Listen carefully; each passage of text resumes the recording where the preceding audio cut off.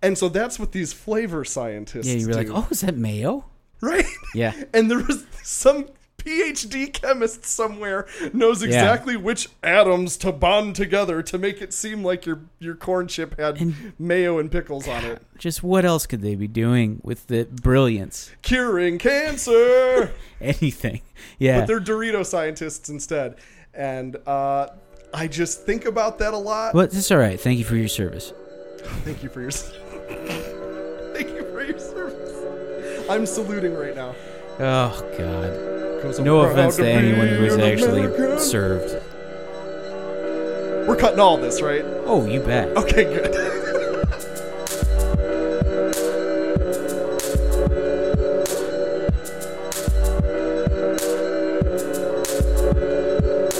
Welcome to Monsters Conquer the World. I'm Matt, and I'm joined once again by Ralph. Hello. This is a podcast where Ralph and I yak about monster stuff, especially kaiju flicks. I'm a lifelong dyed-in-the-wool superfan, while Ralph brings a fresh, incisive perspective to the creature feature chaos. That's what they say. We're diving into 2016's kaiju dark comedy, Colossal. And this episode is brought to you by our patron and just cool guy that we know, Riccio. Sweet, wonderful boy. My darling boy, my shining boy. He achieved Godzilla status as our patron and said, "Hey, fuckers, watch Colossal, okay?" And we did it. We acquiesced. I usually don't like when people swear at me, but we did it. We did. Yep, we followed our orders. We're very... It was not as militaristic as maybe I made it out to be. You watched the film? It was very Clockwork Orange. Watch the film! With the wire eye spreaders and yeah. Yeah. No, I had never seen this before. It wasn't that I crossed my arms and said I don't want to watch this one. It was one of those movies where it came out, I saw the trailer and thought that looks cool, and then just like life happens, and I never got around to seeing it. And it is a little out of your usual. Like I know the things that you get excited about, and it's the big monster movies, and this is like sort of artsier. Yeah. Not as much smashing of things and more of like actual like introspection and things that we don't want to do all the time when we watch monster movies. Right. Introspective is, I think, dead on. It's a thoughtful movie. It's more of an indie thriller drama that happens to have monsters in it. Right. It's and actually, I like that. It's a lot of things at one time. Yes.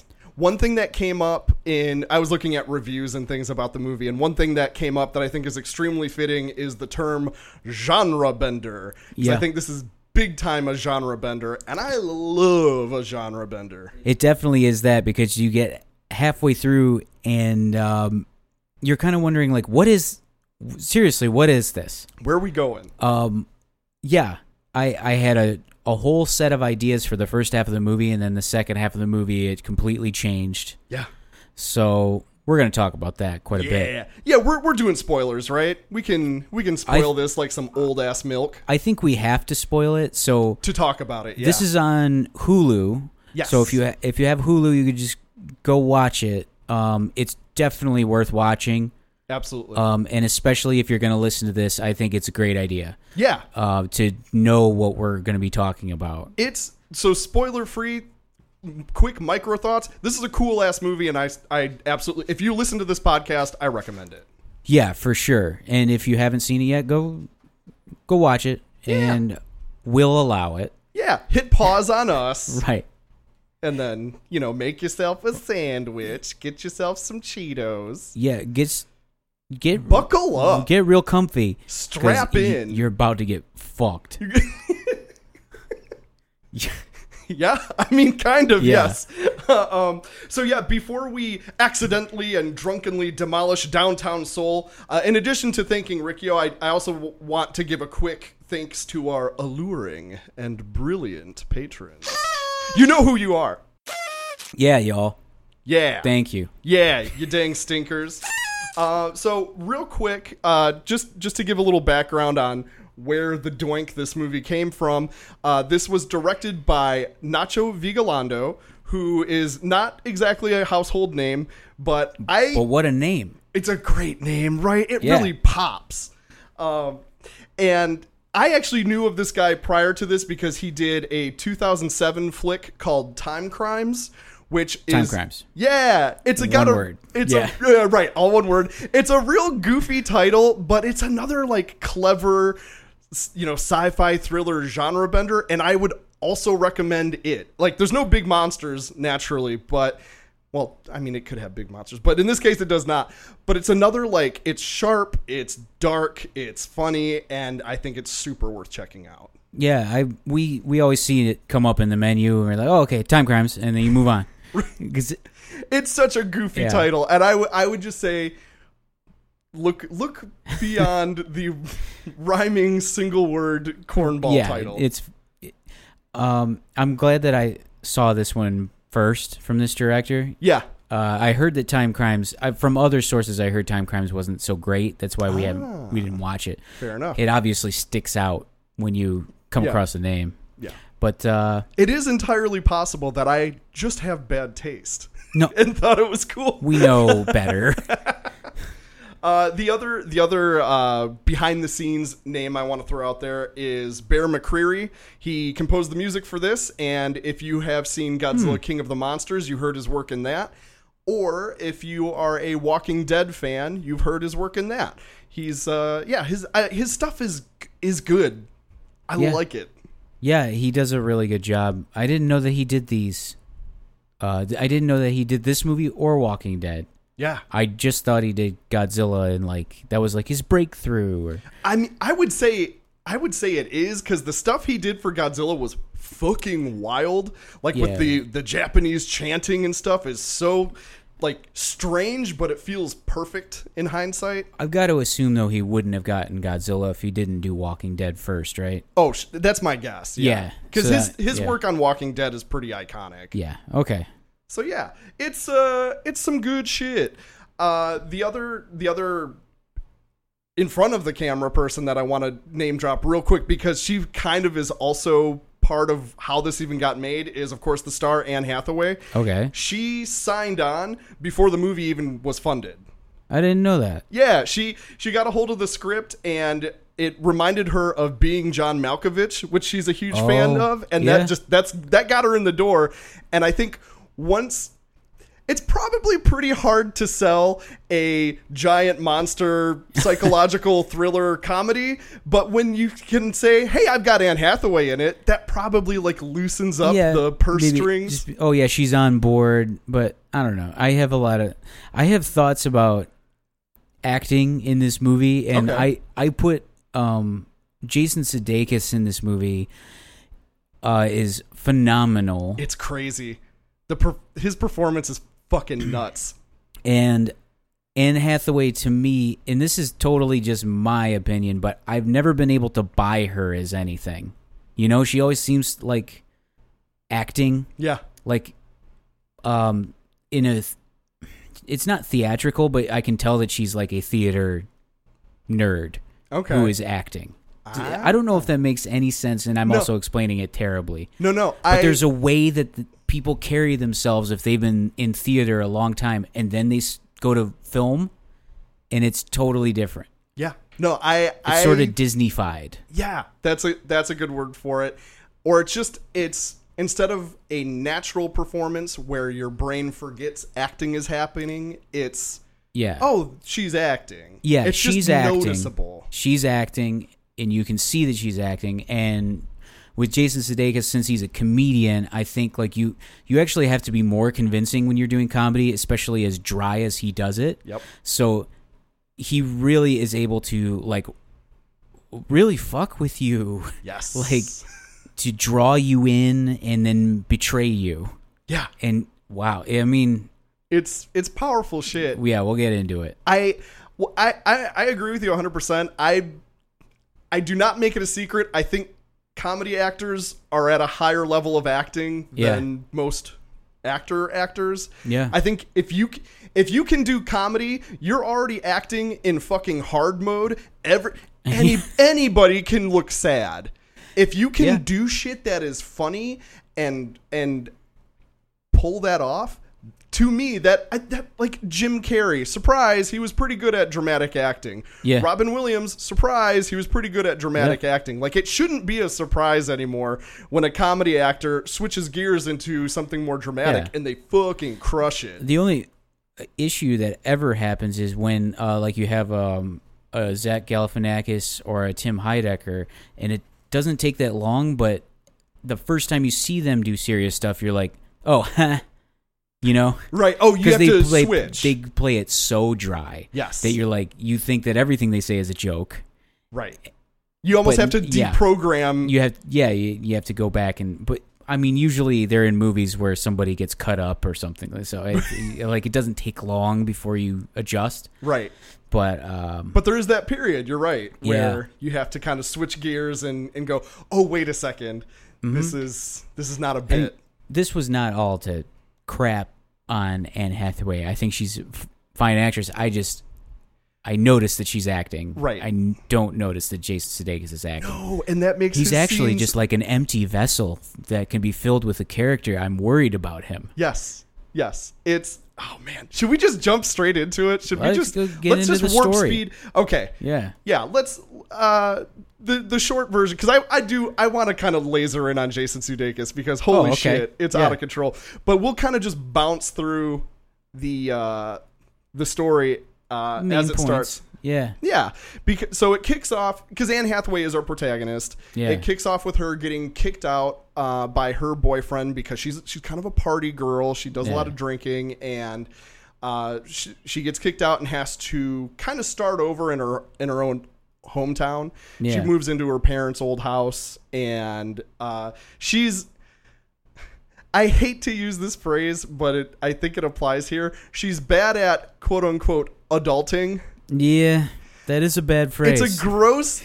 But she is bad at it, right? Like I feel like that's a succinct way to put her whole thing, her whole deal, because she does things like she just buys an air mattress and throws it in the middle of the living room at her parents' house and kind of just sprawls out on it, and just the kind of core life skills. And it's kind of fun to see a leading woman in a movie kind of fall into that character type, because I feel like that's more of usually it's the dirtbag guy. It's a dude, right? Like in a stoner bro comedy who's like, I just am bad at stuff. So it's kind of refreshing to see. And we're supposed to relate to him, and I guess you're supposed to relate to her too. Totally. I mean, she is bad at being an adult, but I took that as more of like an extension of her like crazy raging alcoholism. Oh, sure.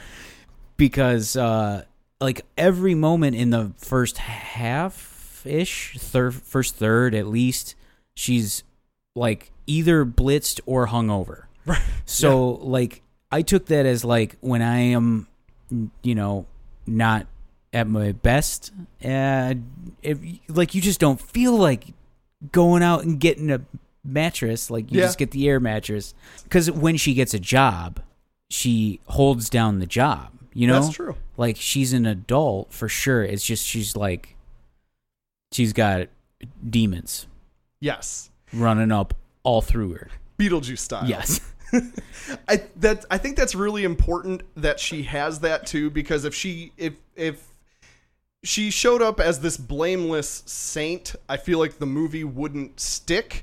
It makes her more relatable, and it makes her more vulnerable. Yeah. And it makes her relationships with Oscar, Jason Sudeikis' character, and her ex, Tim, it makes that all play out a lot more dramatically, I think. It makes the when she comes out of that, it makes it even better. Yeah. And it makes other events down the line even more of a surprise. So it makes her easy to root for, and you want her to kind of overcome. So she starts out bad at stuff. Yeah. And then what do we find out from there? Well, so she gets she moves back home. She's kind of trying to put some sort of life together, and then she pretty early on. She runs into Oscar, played by Jason Sudeikis, this childhood friend of hers, who just seems like a cool, helpful dude who kind of spots her. Nice hometown boy. Yeah, a lot of flannel. Drives a pickup truck. But the first thing that I wrote down was I totally buy Jason Sudeikis as a small town guy, but also he's terrifying later. God, dude, it's fucking wild. So, yeah, should we? I mean, I feel like we kind of set the stage. I mean, we also Oscar scoops her up, sees she's on hard luck, and offers her a job at his bar. Yeah, and helps her out with some shit, like brings her a TV and stuff, and kind of helps her furnishes her entire house for her while she's going through this difficult time.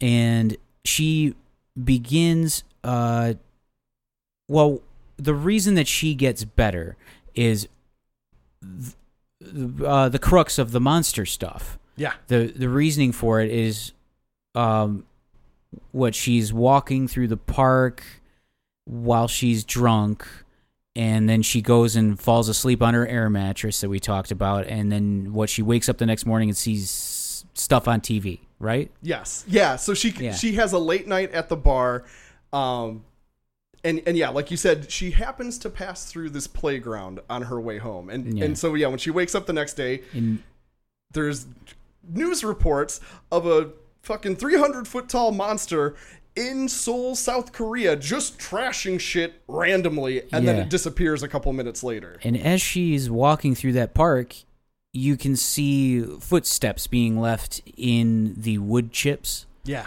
Which, I don't know, that stuck out to me, and I didn't know what was going on, but it was just like, that's going to be important later.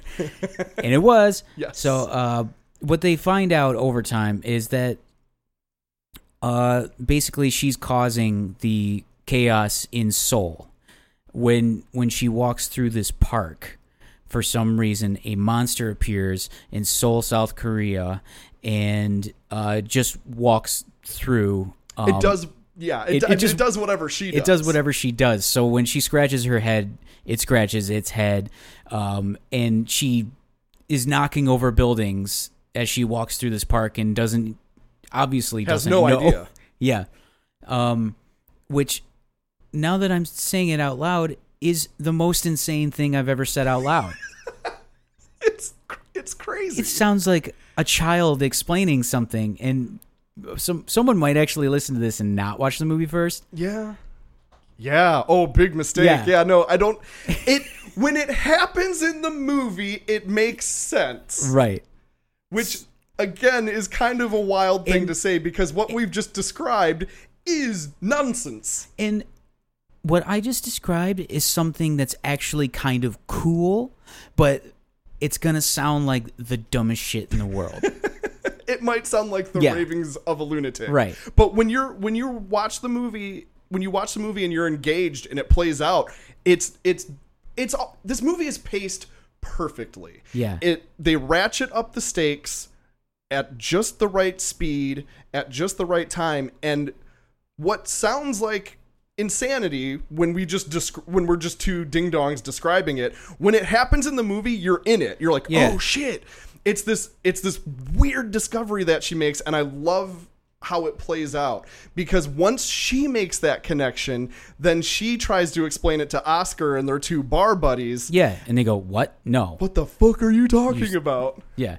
Are you, like, how drunk are you?" Right. And then she goes and shows them by demoing, I think, what is it, Oscar's terrible dance moves? I thought they were hers, but it doesn't matter, really. They go to the park all together, and they're all drunk, and one of them is filming her, and the other one is watching the news on their phone. Yeah. So they can see the news from South Korea as she is making these grand gestures with her arms. Yeah. Which were dance moves. Yeah. So the monster's dancing. Right. So there's no question now that she is controlling this monster. So then it's not Oscar a coincidence. Walks in to, I don't know, he walked into the park for some reason. They figure out that he's a big robot. Yes. None of the rest of them are anything. It's just her and him. She's a monster and he's a big old robot. Yes. And you're going, okay, I guess since I've accepted everything else in the movie, I'm going to accept all of this too. Right. Yeah. Well, I'm kind of racking my brain. I don't know. Did anyone else ever step into that part of the playground at the same time? They were all, yeah. Okay. And I couldn't remember if other people had been like in that kind of rough area or not. I mean, it's explained later what's fully going on here, but I don't know if it's possible that other people could sync up with monsters. Later in the movie, he's standing there like right next to his friend who and okay. he's knocking stuff down, and the friend is just is not even visible. Yeah. Gotcha. Okay. Thank you. Which it's part of the movie anyway that is just them. Right. So. Yeah. They get into there's a flashback later, Yeah. which I don't know. What did you think of the flashback? Because I mean, it establishes Oscar at what his whole deal is, but as far as explaining the monster connection, I didn't watch this movie and think, hang on, why do monsters happen when they go there? I kind of just accepted it as sort of like are you familiar with magical realism in literature and stuff? No, not off the top of my head. I am not a well-educated person. So, but magical realism. Magical realism is just a stripe of fiction where it's essentially the real world, but there'll be like an aspect or two that is fantastical or supernatural. Like, right. Liar. For some reason, Liar Liar is the first thing that jumps into my head because that makes sense though. Because it takes place in the real world. The only thing that's different is that a little boy's birthday wish came true. Yeah, you know what I mean? He made a wish, and yeah, okay, I get it. And so it would be like if in Liar Liar there was a scene at the candle factory that showed that a ghost went into the candle and he granted, like, I don't. Right. Who gives a shit? The wish came true. That's all that matters. Mm-hmm. Yeah. No. So this is the same thing, I guess. At least from the way you explain it, that sounds like a similar thing, but. I guess we can say the reason that she was a monster and he was a robot is that they had sort of she had a monster in her backpack. You remember seeing that? Yep. So I think that it was like whatever they had on them, they projected into these things, and then it appeared elsewhere. Right. They flash back. The flashback scene is like 25 years ago, and they're both kids walking to school, and they have this kind of violent showdown in this same geographical place at the same time, and there's like a lightning storm, and it like channels all this turbulent psychic juju into like you said, her monster action figure and his robot action figure, and that's kind of the. I think a lot of the stuff when they're kids, what they're showing from a flashback is not meant to be taken as a literal happening. As much as like these events are just meant to depict what was happening in her when this happened, because when they flash back, just for people who maybe haven't seen it, they flash back to a time, and they do this at the end of the movie because that's what is actually dramatically right. Oh yeah, of course, logical. They really stretch it out across the whole movie a lot. Yeah, that's true. I maybe shouldn't have jumped into it. No, it's fine because we're here now, so we can do it. But they are both walking to school, and they're carrying projects that they made, like cityscapes, and I believe she made Soul. Yeah. And it blew away. Like a big gust of wind came, and it blew over a fence, and then Jason Sudeikis' boy character jumps over the fence and goes to get it for her. Yes. She hops over the fence after him and then sees him stomping the shit out of her project. So he appeared to be a nice guy and does this awful thing to her. So yes, there's a lightning storm after, and you see there's a shot of her little monster figure that she has in her backpack, which I think that's like when she's looking back on this, maybe she remembers there's a lightning storm or something like that. Maybe meant to be more symbolic. Maybe it's magic. Maybe it's some symbolism. But like basically like all the parts are there. Like you can pick up what is trying to be said with this moment. It's a very big moment, and like a lot of things in childhood, maybe when you're an adult, you might just go like, "Oh, what the fuck," you know, and then you move on with your life. But when you're a kid, and you worked on a project so hard, it's actually soul destroying. Yeah. Like, oh. So it's like a knife to the gut when you're a kid. So we've already given you the window into Jason Sudeikis' soul.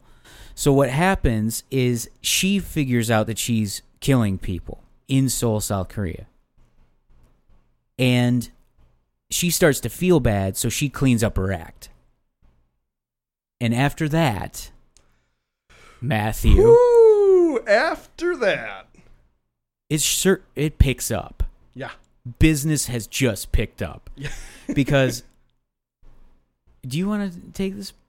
No, okay. I'm like wrapped. Actually, it's like I'm in it again. Okay. So Jason Sudeikis, after she has cleaned up her act, and you know you've seen that he has a bit of a crush on her, or at least some kind of feelings like that. And what happens is she's working at his bar, also as sort of a like I'm going to clean up my act sort of thing, and he just starts abusing her services. Like anytime he needs anything, if he needs a beer, if he needs the toilet cleaned, or anything, he makes her go do it. Her boyfriend comes to visit. He totally wrecks it by like being the creepiest fucker you've ever seen in your life. Oh yeah, creepier than The Shining type shit. Where you're like actually afraid to look in a man's eyes. Yes. So it takes a turn. Tim, quote unquote, on business, quote unquote, happens to be in town. Tim, her English boyfriend, who I also don't like, but for way different reasons. Tim is outwardly and obviously kind of a manipulative dick, whereas sort of, but also you can tell they've been through a lot of shit together. Yes. Where like she's put him through a lot where maybe he's not at his best, you know? Oh, sure. No, there's definitely with Tim and Gloria, there's clearly some, a give and take. They both wronged each other in different ways. They're not good points for each other. Right. But at least with Tim, you pretty much know what you're getting into. He's a person. He's somewhere on the spectrum of normal person. Yes. Whereas Oscar lures you in by being this great friend, the kind of person you want to have when you're down on your luck. Right. Kind of a strong figure that can help you through a tough time until he's not, like you said, suddenly he's barking orders at you and belittling you in front of his friends. And so when Tim comes to town and visits the bar, the scariest, most intense scene in the movie happens, as far as I'm concerned. My fucking blood ran cold during this whole thing because Oscar flies into this monologue about what the most irresponsible thing he could do at the bar is. And there are other people in the fucking bar, like trying to get a cup of coffee. He screams at them. He starts throwing chairs. It never turns into like scenery chewing over the topness. It just feels like a real person has a screw loose. He just looks directly into Tim's eyes and says, "What do you think is the most irresponsible thing that you could do in this bar?" And then he just lets it sit for a little bit, and then he says, "I'm going to show you." There's obviously way more tension than I just gave you, but like he just pulls out a big old firework. It's the size of like a barrel. Right. And he sets it off in the bar. Yeah. And he's like, "You better clear out, everybody." And just sets this thing off in the bar. His bar that he owns. His own and bar. Like restored. Tim obviously is like, "Hey, I'm getting out of here." And he's like, and then Jason Sudeikis says, well, you're leaving, but I'm pretty sure Gloria's not going to leave. Yeah. And she doesn't. Because, and I don't know if we had covered this already, but when Oscar makes his heel turn, he starts forcing Gloria to drink again. Yes, we did not cover that, and that's very important. He noticed that she stopped drinking, and when she's not drinking, it's harder for him to control her. So he says, you're going to drink, or I'm going to go to Seoul and kill 10,000 fucking people. That's his big threat, is he...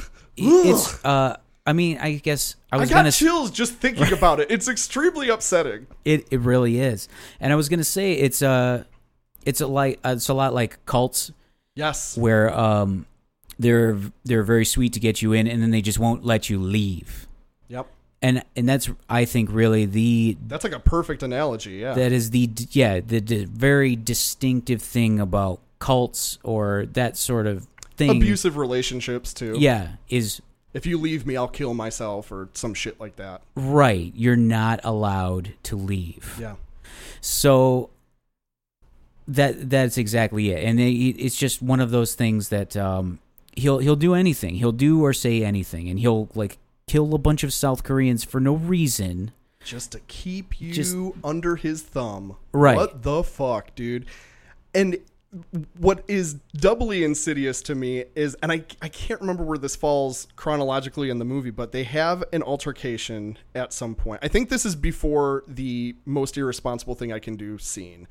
There's Gloria and Oscar have this altercation at the playground, and she smacks someone across the face, and and we see the South Korean point of view, which is the big monster slapping the big robot in the face, and it becomes this viral sensation. Oh, and they're very happy about that. Yeah. And he starts to want to perform after that too, where he's like, okay, we're going to the park, and you're going to hit me again. Because they're getting business at the bar because people come to watch this on his big screen. But he flips a shit that night. That's the first time he gets really aggressive and violent with her. And then the next day, it's all crocodile tears. It's all, he's the sad sack in his house, and he's apologizing profusely. Oh, it'll never happen again. I was drunk. This, that, and the other, just saying anything to get her back on his side. And that's another just classic manipulator, abusive relationship thing. And it just,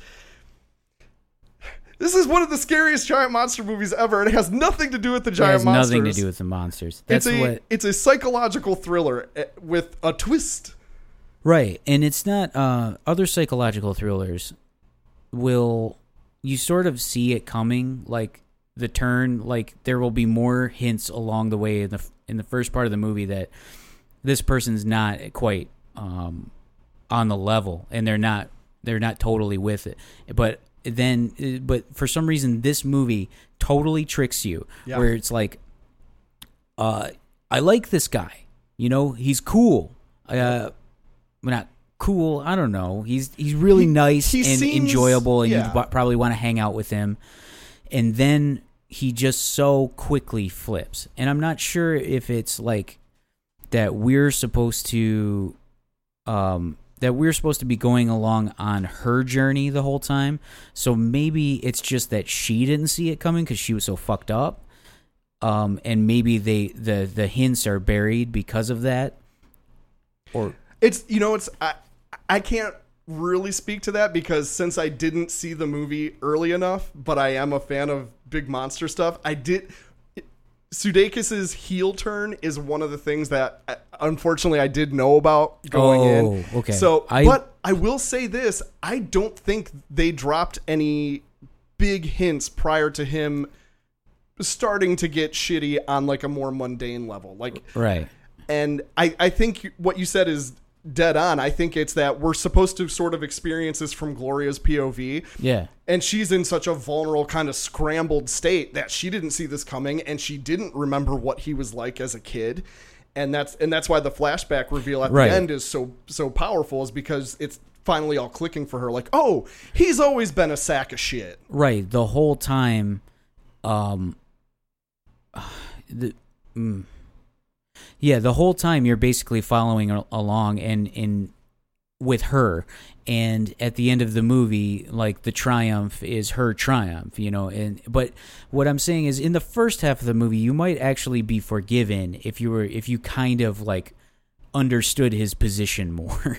Sure. Because he was a relatable character, and you're like, okay, he's just a guy's helping out, and like, she's in trouble, and like, this is cool of him to do. Like, how what a good friend Jason Sudeikis what a nice guy is. bringing by furniture that he's not using anymore to like, How about his friend? Yeah, right. I think it was extra furniture that he brought. Right. It wasn't like he went and bought it. Right. Well, and it's interesting when we only see the inside of his home once, and it's during the big fake apology scene, and there's just shit everywhere. He's like a pack rat or a hoarder you're or right. something. Yes. And so I don't think the movie ever like spells this out explicitly, but I think he is some kind of hoarder pack rat, and that furniture he was giving her is just extra shit he's got around the house because he's fucking crazy. Because he can't let anything go. Yeah.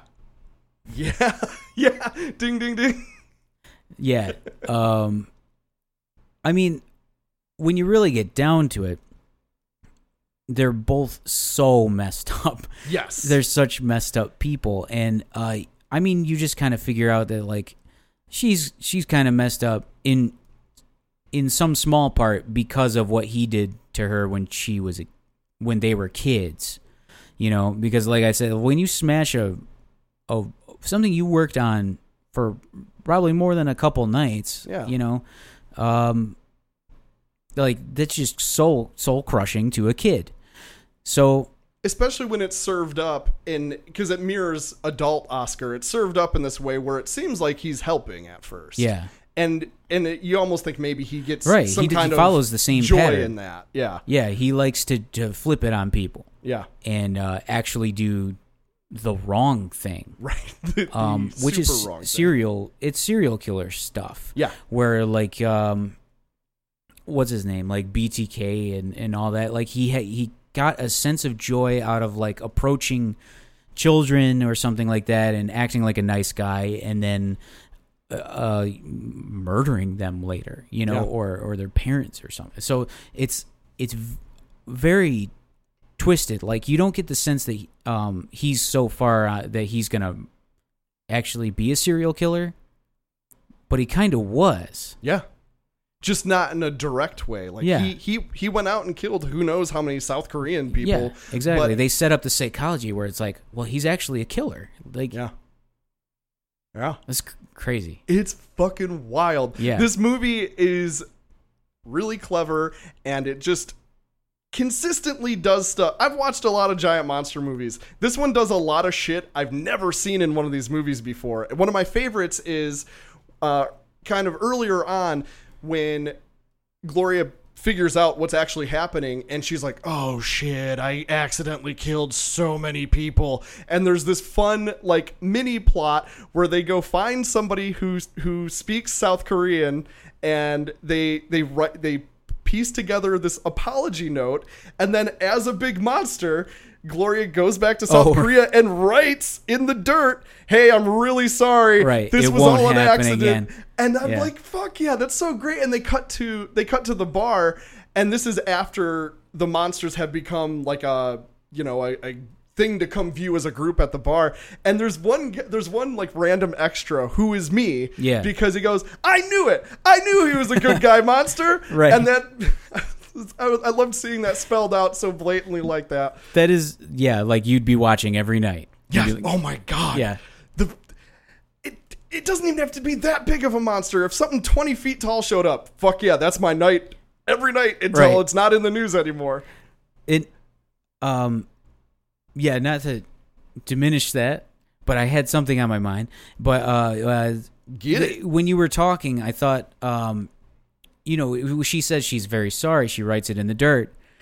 What a crazy thing to put in a movie, like just funny and at least. Yeah. But when she comes up against that moment where she's like, "Oh, I'm actually killing people," that's when she takes all of her damage and she starts to clean it up. Like, she starts to figure everything out. Yep. When he figures out that he's killing people, he's like, "Yeah, I can use this." Yeah. So it's sort of a study in in total opposites, where like one person has empathy and that actually messes them up in a way, and then the other person has none whatsoever. Yeah. And that messes them up too. Like, he knows that he can't connect to people. That's why he's trying to keep her around, you know? It's sort of like when you don't have that feeling of empathy or togetherness or like being a part of the human race, that's when people start going that direction. Yeah. So I don't know. It's very interesting to like see these two people next to each other, and they get along sort of on the surface, but then when you start getting into it, oh boy. Yeah, for real. And it's interesting that as much of a like scary sociopath as he is, they never fully want to dehumanize him, because even at the end when Gloria figures everything out, she's like, "Oh, you hate yourself. You're such a sad person." Yeah. And that made me nervous, because at the very end of the movie, which I love how this movie resolved itself. There's a hint as to what the finale is going to be, and it's that in her room, in her house, she's got like news stories and things pinned up about the monster, and trying to figure out what the hell is this, what's going on. And one of the things that's in there is a map with a thread connecting wherever they are in the U.S. with Seoul, South Korea. And they have a big altercation, and it the house gets trashed a little bit. And when she comes back, that map is flipped upside down, hinting to the audience that the playground to South Korea connection also works the other way. And when I saw the upside down map, that light went off in my head, and I was like, "Oh my God, please let her go to South Korea." And she did, and it summoned the monster at the playground, and she scoops up Jason Sudeikis as the monster, and just tosses him. Well, right. But before she yeets him into the sunset, I was so scared they were going to go for some whack-ass like moral victory thing where she would hold him and be like, you shouldn't be bad, and I'll be the bigger person and set you down. Oh, no. No, fuck that. It. Launches him. It's satisfying. He totally earned that. Yeah. There was the moment where I'm like, oh my God, please, you have to eat him or something or smash him, please. And she does scream in his face, and that's a really good moment. Yes, it is. It's so that whole wrap up is so cathartic, because there's a fake out where you think she's getting on the plane to go be with Tim, and like that would be like, I mean, it would be good for her to get away from Oscar, and like, okay, sure, that would be a sort of good ending, but then they flip it on you at the last second, and no, fuck that, monster, kill the guy. And it's just the perfect catharsis after all of this build up, after all of this, ratcheting up the tension and ratcheting up the stakes so smoothly. I just really like how this movie ends. Yeah. Well, I do like the whole thing. I like the whole thing as just like, I'm gonna watch this once. Take in all of these very cool, I don't know, what would you call them? Emotional, like, packets? Like, I don't know. All of these different ideas that they throw in there. I loved watching it the first time. I'll probably never watch it again. Partially because it's such a head fuck. Yeah. And also just because, like, I feel like I got it, Right. You get through it. You're like, I get it. You didn't really hide anything. Right. There aren't like a wealth of things that will reveal themselves on a second viewing necessarily. Right. Exactly. So, but it is a really good movie. Yeah. But it's more of just like a good movie than a good monster movie. Yeah. Yeah. I wouldn't say the monster stuff takes a backseat. Like it is kind of a pivotal piece of the movie, but it's not necessarily the focus of it. The focus of it is this nightmare relationship that unfolds with Gloria and Oscar. Right. And it's like end, single white female with a monster. Right. And it's soul, right? And the whole time I was like hoping that it wasn't actually soul, like a such homonym. Right. And it is. Yeah, you know, like it they is. want you to think she goes deep into the heart of her soul. She has to reconnect with her soul. She has to yes. And then she appears as a monster on the other side of the world, picks up this human and tosses him away. So, I mean, whatever. I just didn't want to be able to predict that, you know? Right. I wanted to be surprised, and I wasn't. So, but yeah, it's a very, very solid movie.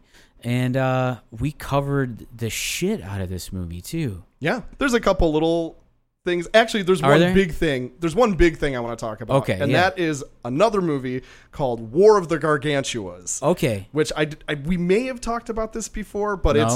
Oh, okay. Wait, maybe. Maybe Wait. off podcast we might have talked about it. I don't know what we say to each other anymore. I don't either. And when we say it. So I'm going to re-say this, and if it's something I've said before, it won't be the first time. Oh, yeah. Ironically. So War of the Gargantuas is probably my favorite Toho monster movie that doesn't have Godzilla in it. Okay. And this Colossal is War of the Gargantuas. Oh. In that...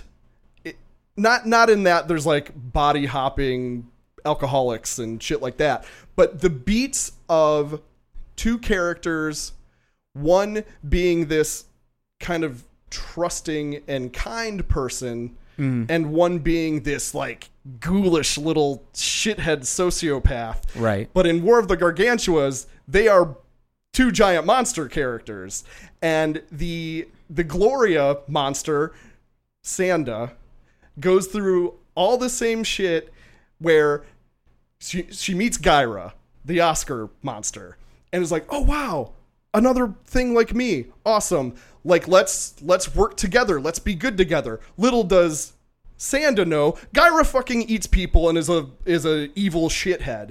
And it's the whole same back and forth happens where Sanda gives Gyra a second chance. You know, Gyra, they're nonverbal because they're monsters. Yeah. But Gyra does the same thing of manipulating Sanda and trying to, and it ends with a big showdown. And the showdown in Colossal, the human showdown, where they're kind of fighting each other and also racing each other out of the house, to me is the most giant monster shit that happens in Colossal. That you know what I'm talking about?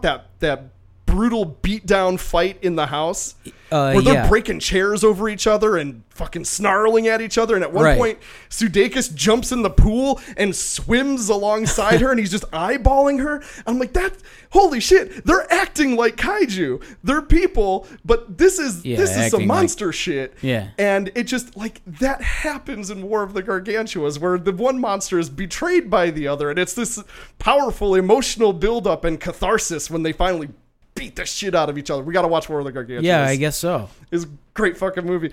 But yeah, I just that's another light bulb that went off in my head watching this. I'm like, oh my god, they made War of the Gargantuas like by accident, and then that made me really happy.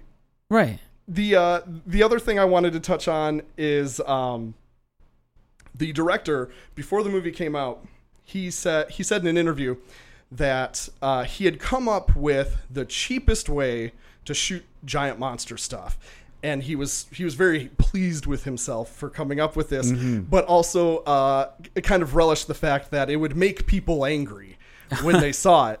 And I didn't know specifically what he meant prior to watching the movie, but when you watch it, it's the scene where Sudeikis just starts stomping the wood chips. Yeah. And you just hear thousands of people screaming and buildings crumbling, and it's the the scariest and worst shit that Oscar does, and it's achieved without any special effects, and it's extremely effective. Like, if the movie hadn't built up and hadn't progressed emotionally to that point, that would have played off as silly. I think it would have been kind of funny to see an adult man stomping around and hear screams, but since they carried the emotional build-up so well and so smoothly to that point, I was fucking like heartbroken when he was doing this. I'm like, you gotta stop, you asshole. Probably, yeah.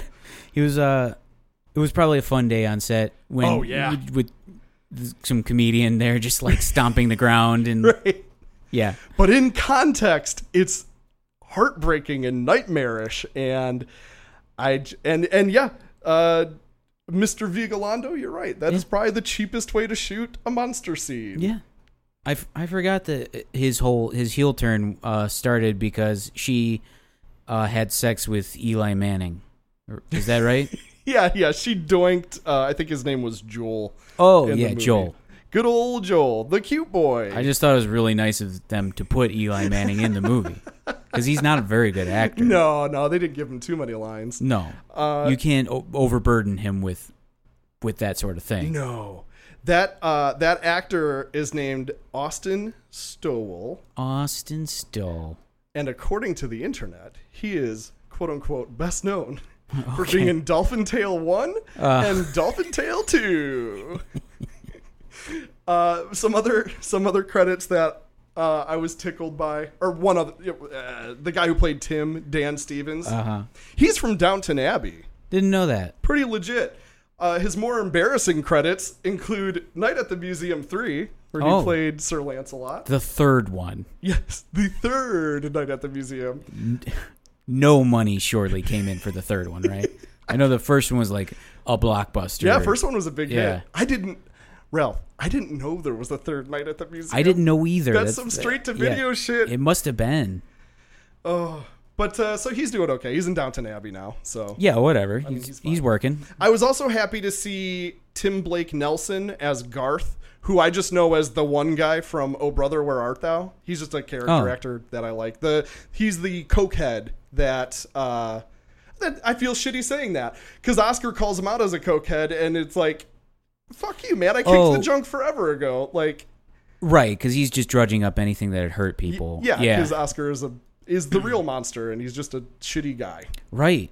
The thing is, I'm thinking about that. I still feel betrayed by Oscar. Yes. Because I did like him the first part of the movie. You know, it's when you said, I like this, but I'll never watch it again, it made me think of There Will Be Blood, which I had the same reaction to. And it might seem silly to compare these, but I felt so fucking betrayed by Daniel Plainview that I was like, this was an excellent movie. It was very well made. I will never watch it again. Yeah. Actually, I just watched The Master like a couple weeks ago with it was a PTA movie. Yeah, about L. Ron Hubbard, right? Well, not about L. Ron Hubbard, but based on L. Ron Hubbard, where it's cult stuff. And again, it's like you see the charisma and like you kind of admire like how good he is at it. I don't know if you feel that. Maybe that's just me. But it's just kind of like I like to hear a good orator. Yeah. And I can admire that. I mean, I think as humans, we all kind of are drawn to that. Right, yeah. like a good politician. Yep. I can like kind of watch a good politician and be like, you know what? Bill Clinton, he's really good at this. Yeah. You know, like you watch him talk, he's fucking good at it. I know that he's a bad person.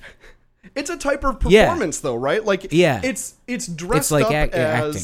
Yeah. It's dressed up as like I'm communicating information to you, but it's more than that. It's like a weird nonfiction one-man show. It's basically stand-up but not jokes. It's trying to inspire you.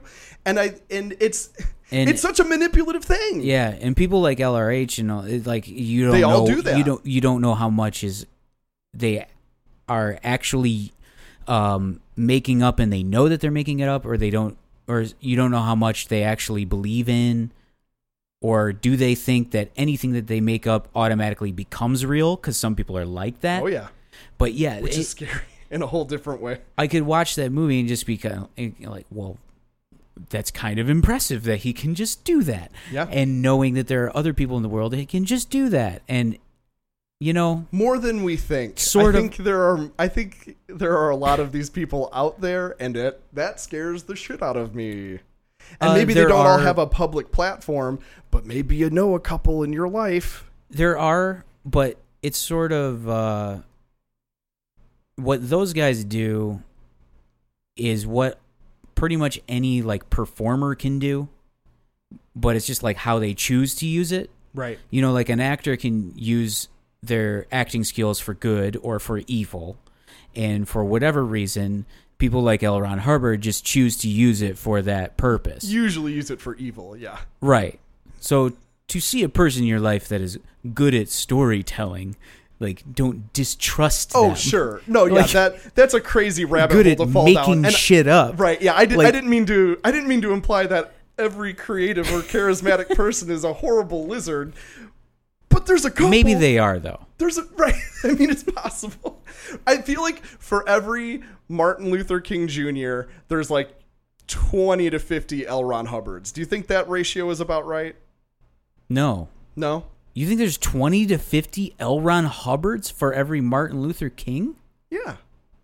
No. Martin Luther King was really damn good at what he did. But yeah, he definitely chose to do it for good. But 50 L. Ron Hubbards? Maybe I'm overly Maybe you're pessimistic. right, now that I'm thinking about it. And let me frame The this. thing is, in a less maybe you were right, Matt. Are you hearing me?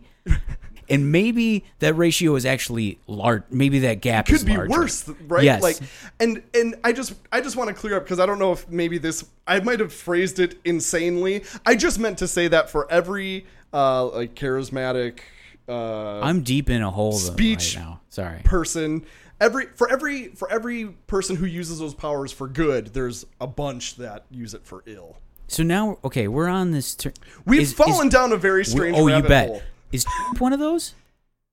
Would you say that like he's good at that sort of thing? No, he does.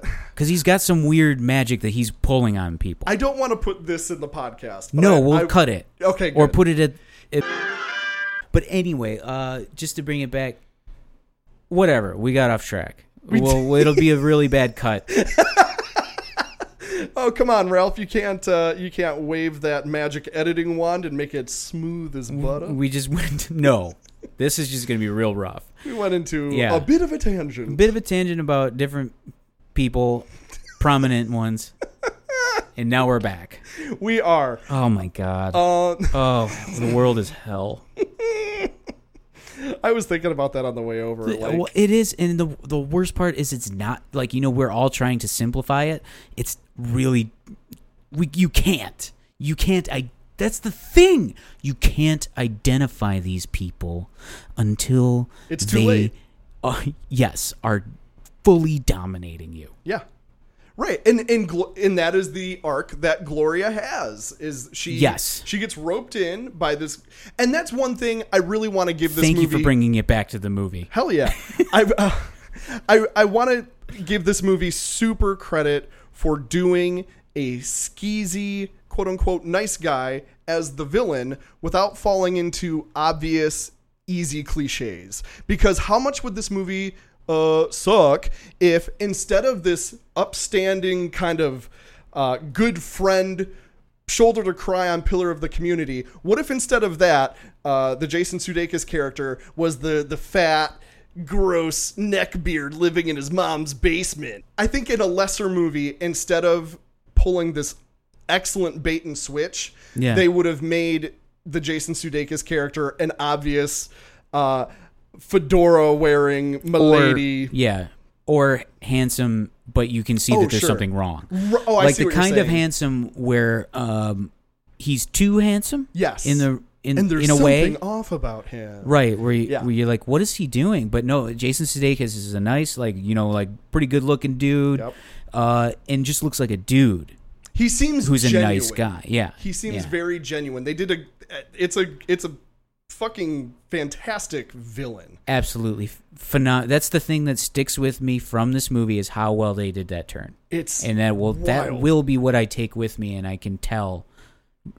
I could tell that when it was over, and especially after talking about it now, like that's just gonna be what I remember. I think that's a totally fair assessment. The monster stuff is super fun and it's important to the movie, and I liked it a lot because it went places that I haven't seen in other monster films. But the heart of this movie is, holy shit, Jason Sudeikis deserves an Oscar.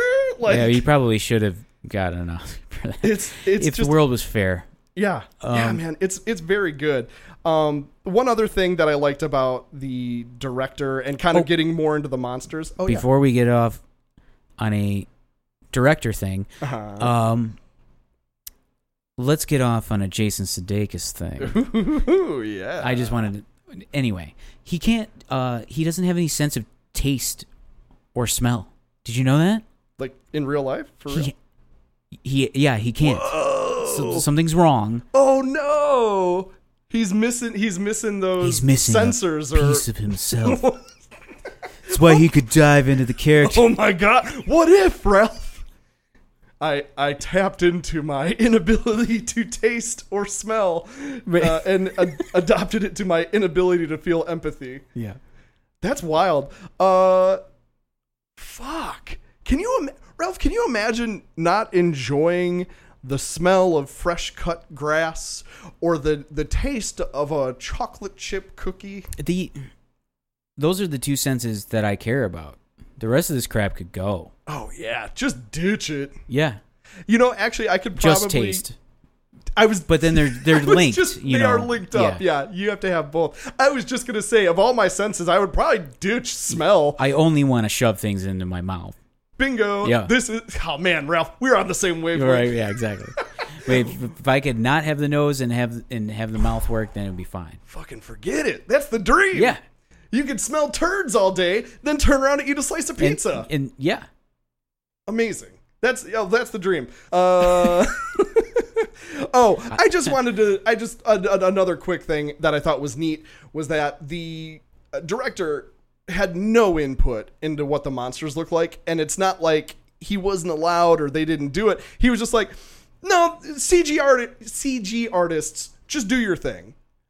Whatever you think is cool, go ahead and do it. Yeah, and his reasoning was that he wanted the monsters to really feel like something from a monster movie. He wanted it to feel like a natural extension of that genre that they were kind of spoofing. And I think it plays out really well. The robot looks awesome. Yeah. The monster, Gloria's monster, has like a very strange, like a broad face and like a short stubby tail. It almost reminded me of like a locust or a grasshopper with the weird butt tail. Yeah, it was a weird shape. Yeah, and I don't know, it's different, and I liked it. And I think it's neat that the director was like, no, that's all you guys. I don't know how to draw for shit. Like, that was another thing he mentioned, was like, I can't do art, so you guys do it. And it is interesting that he ended up being a robot, though, right?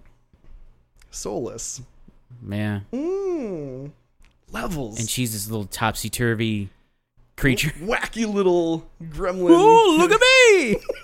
So yeah, I think we squeezed the juice out of this bitch like immediately. We juiced this thing a long time ago, and then I had to say Jason Sudeikis didn't have a sense of taste or smell. That's what it was. That's a great nug though. I'm glad you dropped that. It is. But boy, did we... And we had another tangent that we had to cut earlier. This has got to end. R.I.P. to Ralph for editing this. Thank you for your service. We got to play Call of Cthulhu now. Yeah. So Shadow episode, baby. Yep. So we should do our thank yous, yeah? Yeah, let's wrap this big boy up. All right. What did you think of the movie? Would you recommend it? Yeah, I would recommend everyone see it and just watch it on Hulu or whatever. I personally would not buy it. Sure. I don't feel the need to own it or anything, but it's an experience. I mean, check it out. It's cool. I fall into the same camp. Like, it's absolutely worth seeing. As a genre fan, it pushes those buttons and does interesting things. And then just as a film fan in general, it's just a great thriller. It would have been great if theaters were actually like sort of more vibrant as far as lower level movies. Yeah. Like to just go and see it in the theater and then it just kind of goes away. That's kind of, I think, ideally how you would take in this movie. Yeah, it's a one and done. You don't need to, like you said, you don't need to buy it. You're not going to rewatch it every 6 months or something. Yeah, but the theater would help, I think. That's all. Well, yeah, it'd be nice if mid-budget movies weren't essentially extinct, but what are you going to do? I'm not getting off on another tangent. No more tangentos. Nope. So yeah, let's get into those. Hey, let's get into those thank yous, Ralph. Ralph? Thank you. Thank you. No, thank you. Ooh, you beat me to it, you stinker. But yeah, Ralph made our theme song, Harkzilla, and it's awesome, and he edits and produces for us, so that's kick ass. I also want to thank Riccio again for putting this movie on our radar. Riccio, awesome choice, my dude. Yes, and thank you for giving us money for it. That is also a That- big part of it. Is a yes, Pretty cool. wonderful choice. Pretty fucking on your cool. part. And I do want to also just rethink our other glamorous and wise patrons. Like Sacagawea, you guide us safely through uncharted territory and help us survive in the harsh wilderness. Well, that's be very sure- nice. It's Yeah. a nice sentiment. Thank you. Be sure to visit monstersconquertheworld.com for more monster mashing, kaiju crushing chaos. We're on Twitter at monstersconquer, facebook.com/monstersconquertheworld. And, you know, if you like what you hear and you want to gain dominion over man and beast alike, go to www.patreon.com/monstersconquer and become a patron. All patrons get access to a top secret patrons only Discord lounge. And at the $5 level, you get access to a parallel universe full of shadow episodes. But, you know, if you can't become a paid patron, you can make a huge difference by subscribing, rating, sharing us on social media, telling your friends, or by flying to Seoul, channeling a giant monster, and using it to throw Matt 1.5 miles through the air. Oof. What a movie. What a movie.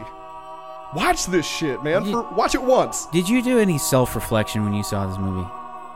Were you like, oh, man. You know? I mean, Were you, yeah. were you like, because I think you don't personally want to be like either of these characters. No, oh no, but you can. I'm sure most people can relate to both. I think least it's in small ways. I think it is one of those slippery slope things for either direction. You know what I mean? Yeah.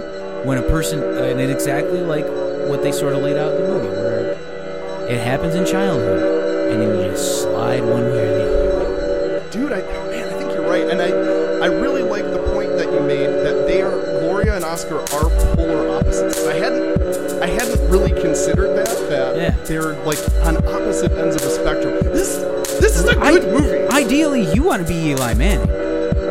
You don't want to be any of his main characters. No, you want to be be the guy, yeah. a sweet, handsome dummy who Yeah. hooks up with Anne Hathaway.